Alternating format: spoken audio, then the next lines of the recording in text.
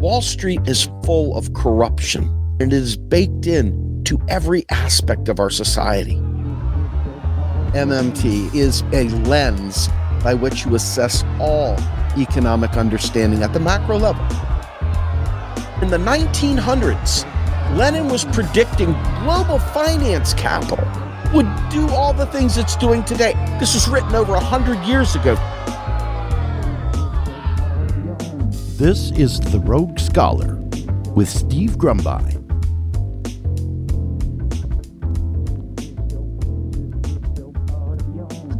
All right, everybody, it is Steve, the Rogue Scholar. It is a Monday morning, April 18th. Actually, I guess it would be Monday afternoon when it's 12:01 Eastern time. So I hope you guys had a wonderful weekend time with your friends and family. If you missed it, Saturday night, I went off the schedule. I did a Rogue Scholar breaking down Richard Wolff. And, no offense to Richard Wolff. I mean, it was done tongue-in-cheek, and I definitely took some shots. But Richard Wolff does not know MMT. And if he does know MMT, he sure don't sound like nobody saying MMT that I've ever heard. And when you go and do the sniff check, it doesn't pass muster. And unfortunately, there's a lot of people out there that love Richard Wolff. And they should, for the things he talks about that he knows about, from workplace democracy to co-ops, you name it. But he does not know macroeconomics. And if so, he is not the expert in it and should not be message to alt media. Every time you bring Richard Wolff on, talk about MMT, you hurt his credibility. Time to stop. All right. Well, anyway, so today's Rogue Scholar is going to be about hot takes. And question is, can the world survive our hot takes? I mean, is the world going to melt down as a result of it? So what I'm going to do is I'm going to read to you guys a very important article. I think it's important anyway. This one right here is by BBC, and it talks about climate change. And so here we go. It's climate change, key UN finding widely misinterpreted. Danger, extreme heat conditions ahead.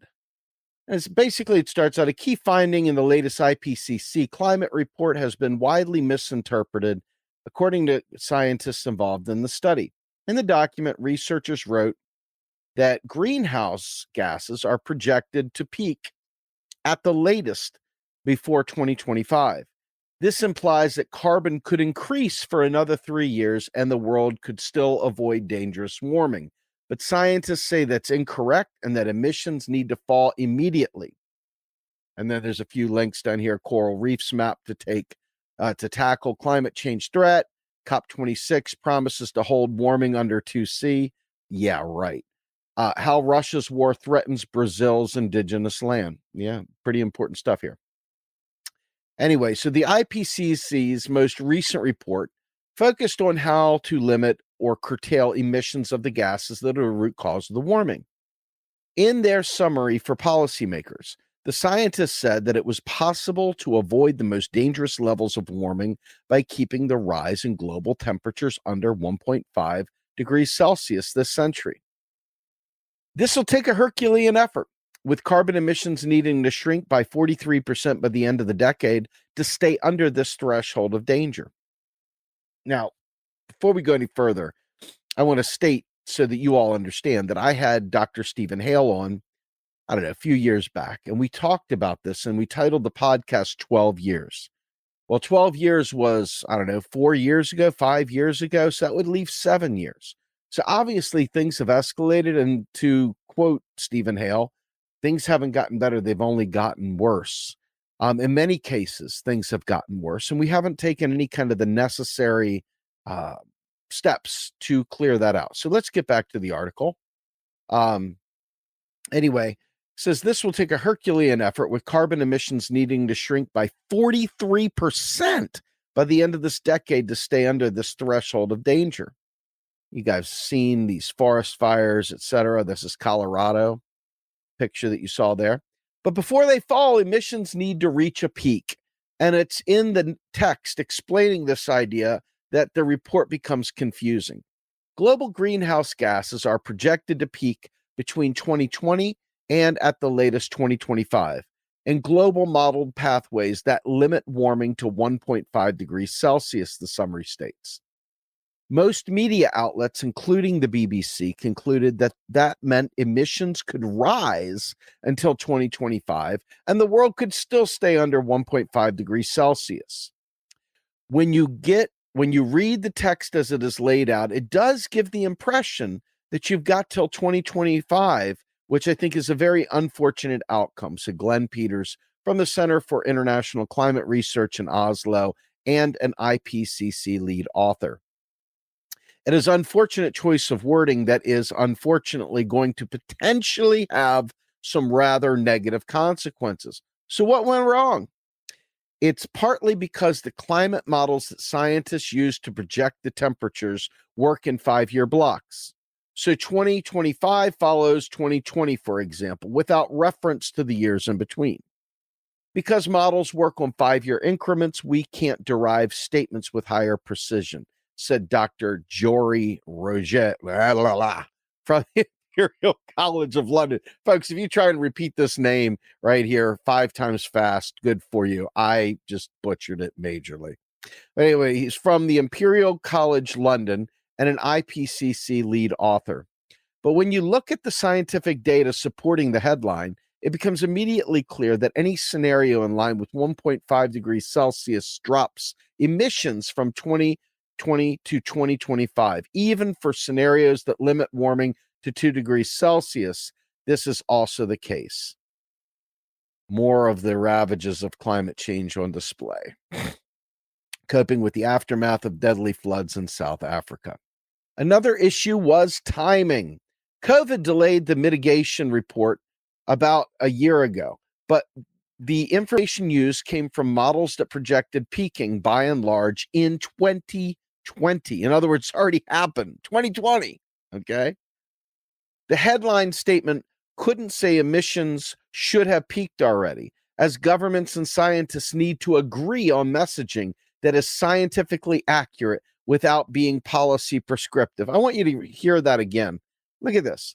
The headline statement couldn't say emissions should have peaked already, as governments and scientists need to agree on messaging that is scientifically accurate without being policy prescriptive, said Dr. Edward Byers, an IPCC contributing author from the International Institute for Applied Systems Analysis. Isn't that just awful? We got to worry about politics here to agree with science before they can even publish the report. We're fucked, guys and gals. Anyway, this led to a lengthy debate during the 2-week-long approval session between the scientists and government officials over the exact words to use. There were many discussions about words such as now or immediately can be used. Goodness gracious. Imagine the assholes that don't want to use those kinds of words. I mean, seriously, but anyway, neither here nor there. Some parties or people had concerns that this would soon be out of date. And if the report was read in the future, then immediately doesn't mean anything. Fair enough. Oh, look at that. Isn't that gorgeous arid conditions right now? The dried out reservoir in Chile, where drought has forced the government to take emergency measures. Indeed. Look at that. I don't personally agree with that. I think immediately would have been the best word to use. A major challenge in communicating complex. Now, this is the thing. This right here is like the whole net of this particular broadcast right here, this live stream. So we're just going to focus on this momentarily. I don't personally agree with that. So I think immediately would have been the best word to use. A major challenge in communicating complex messages about climate change is that the more simplified media reports of these events often have more influence than the science itself. Think about that. A major challenge in communicating complex messages about climate change is that the more simplified media reports of these events often have more influence than the science itself. This worries observers who argue that giving countries the impression that emissions can continue to grow until 2025 would be a disaster for the world. We definitely don't have the luxury of letting emissions grow for yet another 3 years, says Keza Kasanen of Greenpeace. We have 8 years to nearly halve, as in cut in half, global emissions. That is an enormous task, but still doable, as the IPCC has just reminded us. But if people now start chasing emissions to peak by 2025 as some kind of benchmark, we don't have a chance. So, you think about that, and I do think about that. And I think about what alternative media does, and I think about what a lot of your hot take machines do as well. Not just the mainstream media that tries to simplify things for a reader base. I believe they try to make reading available for 5-year-old comprehension level. Okay. So scientific information that we all need to be aware of has to be transferred and transitioned into readable, understandable language for Jane and Joe Sixpack. And in this particular case, we're talking about even less than that. We're talking about they're dumbing this thing down to the point where they're literally not telling the truth anymore, where they're now misleading people and it's no longer valuable. And you look frequently at our alternative media. What are we up against, this alternative media? We're up against something even graver. We're up against algorithms. We're up against people playing high school games where I'm not going to support group A, I'm only going to support group B, etc. And so alternative media is frequently trying to find ways around the algorithms with clickbait, with titles that are clickbait, titles that are oftentimes misleading even. Okay. And the takes, they have any Tom, Dick, and Harry that's a friend from Twitter come and be a guest on their show to give their deep insights on climate change. And it's always a hot take. It's always a hot take. And so I don't know if y'all love this or not, but I love this. This right here was a work of genius. This is our show promo for today. And that right there is our world melting down over a flat stack of hot cakes instead of hot takes. We're talking hot cakes. But the the point is that our average Jane and Joe, they don't invest themselves in learning in this stuff. So you've got to grab them in like 2 seconds or less. If it doesn't fit on a meme, they didn't read it. Too long, didn't read. And so this creates a whole new set of problems with people trying to condense information for people that don't want to do anything but be entertained. For the TikTok world that doesn't have any interest in a deeper conversation, who only wants to be entertained. Okay.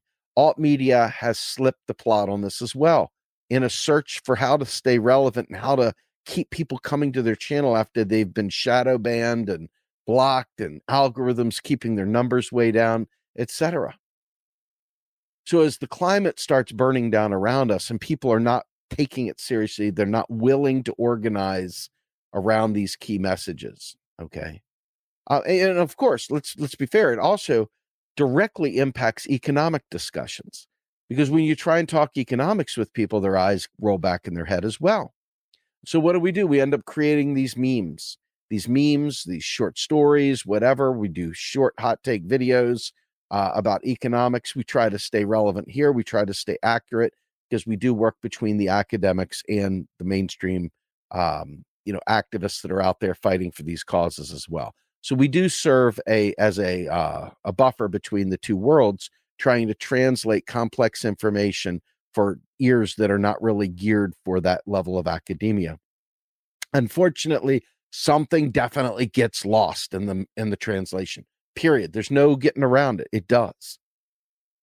It does, because for us, the average person really only needs to know that A, there's a problem, and B, that we need to press our government to do something about it because the government is the controller of the purse strings.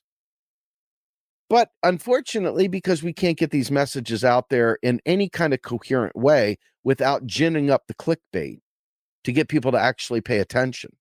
I mean, seriously, some comedians get 10,000 live viewers. where people talking about real meaningful shit get, I don't know, 24, 25 viewers, right? And so as you're thinking to yourself about how do you increase the volume of people who are actually, trying to learn this stuff, you know, you end up with this divide of how much information is too much information and how much information is not enough information. And it's kind of like one of those really challenging, balancing acts, right? You don't want to be guilty of misleading people. You really don't want to be guilty of misleading people. But if they don't show up, if they ignore you, if they go where it's more fun, more James Bond-esque, dun, dun, dun, dun, kind of thing, if you can't keep them locked into hearing and understanding deeper truths, and I'll give you an example of this, right? The UBI discussions, and here, we'll bring this up. I'll grab this real quick. UBI discussions, things like that. I mean, you try and explain to them, folks, if you don't do something structurally to prevent capital, to prevent companies from absolutely subsidizing shit wages with a UBI, a person will never be free.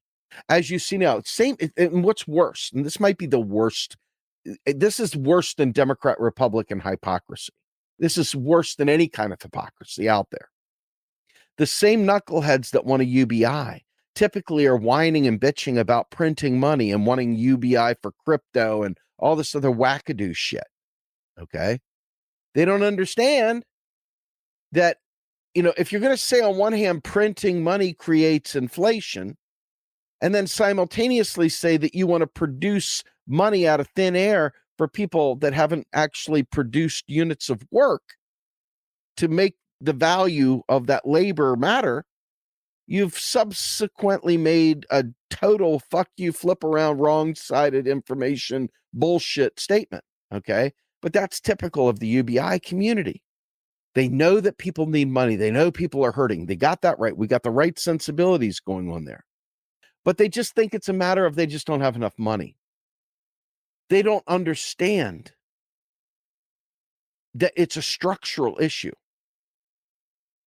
and that capital and retail and all the other sectors will literally suck up any extra money in there by raising prices. This is not some inherent thing. This is the way it works.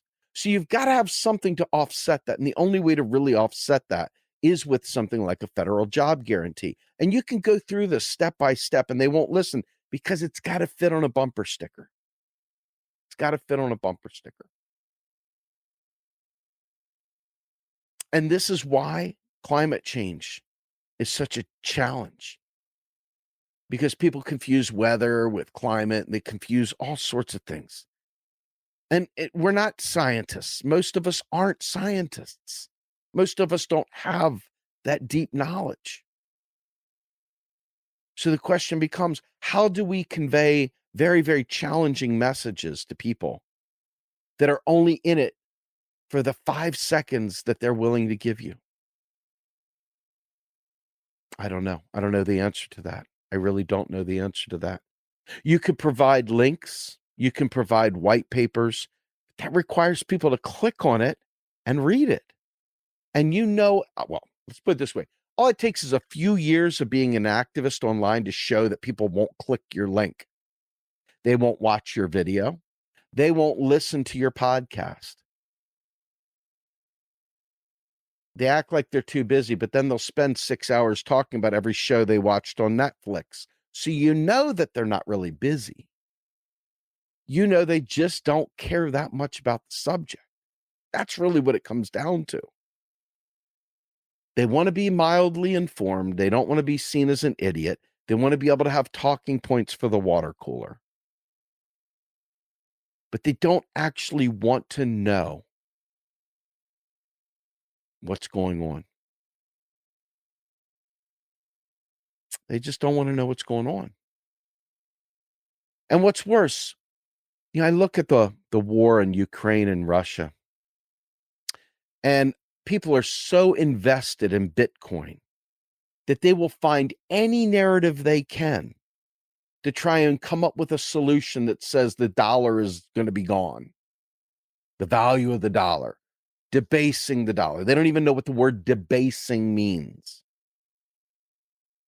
And yet they say it all the time like it's just rolling off their tongues.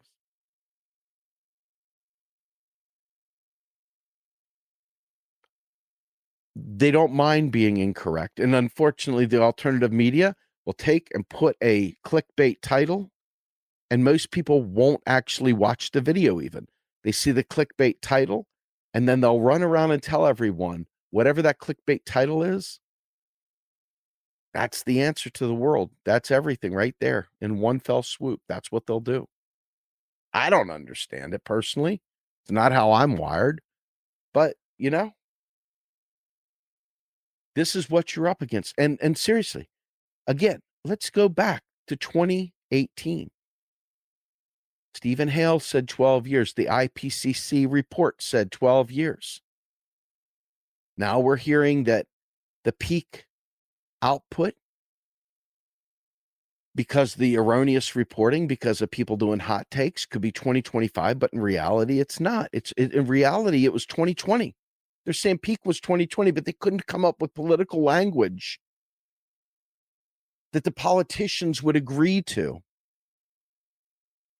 And so they sat on the report trying to figure out how to word it. I mean, this is no joke. That's no joke.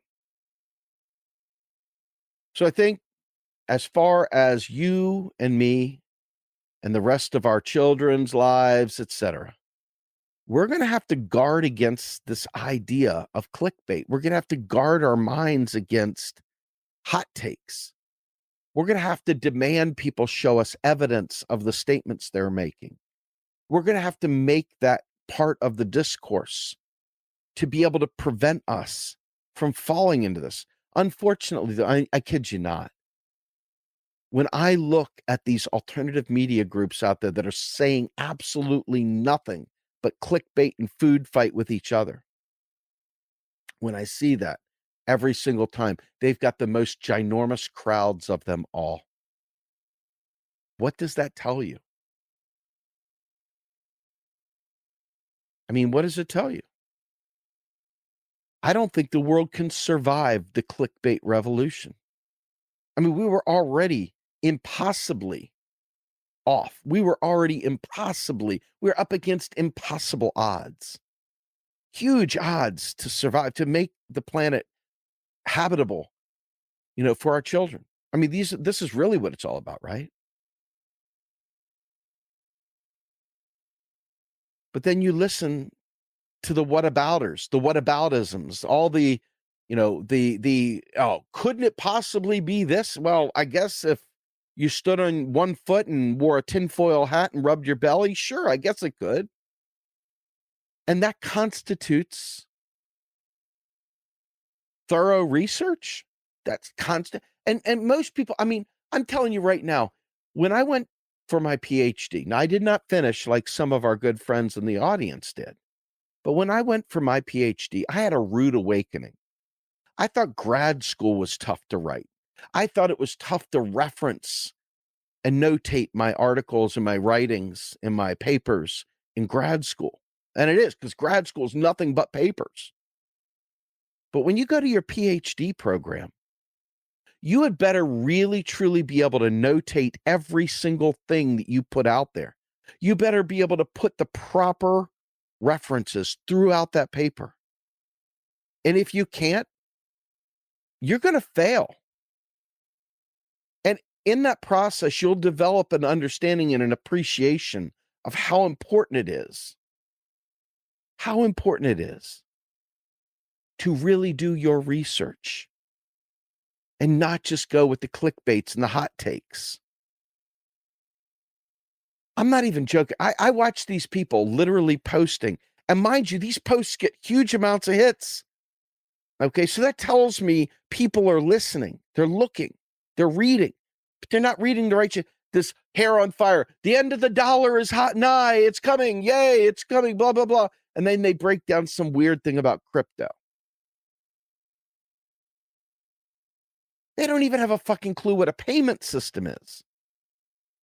But they're talking about it like the end of the dollar is coming. And here's something else too, and this is a punch in the direction of people that do their research, okay? The people that do their research refuse to share other people's materials, such as real progressives. Even when we have them on our show, their friends will not share it because of this perversion that exists in elitist society. The things that are the other gang, the people out there spreading the misinformation, they've got an army of people willing to spread misinformation. But the good guys trying to push the truth, it's almost as if we're too good, we're too above it all to share someone that's maybe a notch below on the socio-economic status or ladder or whatever. It's like, hello, ally, help, big audience, small audience, big audience, help, please help. No. Nope. Now, I'm busy as a one-armed paper hanger, as they say. I got kids, I work full-time, I run 2 nonprofits. I get what it's called being busy, but I still share your stuff. But instead, the people, they see clickbait, and that's what they run with. This is a real problem. If you believe people are spreading misinformation, no, then you shouldn't share their stuff. But I have watched time and again cliques that refuse to share quality content because they don't like somebody, because they got a case of the ass, because they're butthurt. And so clickbait wins, just like the establishment wins every single time. Every single time. Are we going to survive it? I don't know. I don't think so. I'll be honest with you. I don't think so. I've stated countless times that I think the rich, you look at SpaceX and you look at all these other efforts for rich people going into outer space. I've talked about rich people building bunkers a mile into the ground. I've talked about rich people doing all these things, and they do those things. While we're celebrating the achievements of the private sector and refusing to make our government do for us what it should, we're going to get left behind. It's going to be an Elysium all over again. Except real, not a movie. So it's a shame we don't share each other's content, but I guess some elitists refuse to do that. And that's a real fucking shame, isn't it? That's a real fucking shame. It leaves the clickbait large and in charge, and it leaves people like myself and others who have been fighting our asses off, never take a day off, rarely sleep, makes us struggle even harder when a simple act of courtesy and solidarity could help us immensely. But bad people do bad things. Elitists do elitist things. And thus the world will burn and melt down around us, courtesy of out-crowd shit. In-crowd, out-crowd garbage. Welcome to your apocalypse. I'm Steve Grumbine with the Rogue Scholar, and I'm a little bit sad. I ain't gonna lie. A little bit sad. A little bit sad.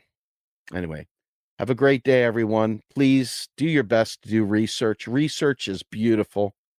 Don't sit there and follow clickbait. Try your best to share content where people are actually trying to do the hard work and not just fucking alt media food fights. If you're one of those people that shows up for the alt media food fight, maybe you ought to rethink your priorities. Yeah. I'm Steve Grumbine with the Rogue Scholar, Real Progressives, Real Progress in Action, and the host of Macro and Cheese Podcast.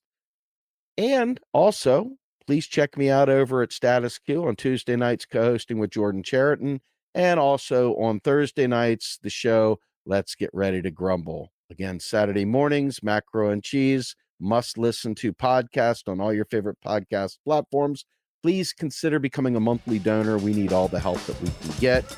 Go to our website under how to get involved, and right there, smack dab, as soon as you go to the page, shows you how to donate. Please become a monthly donor. No amount's too small. Of course, no amount's too great. Please, by all means, come follow us, support us, volunteer, and donate. I'm out of here.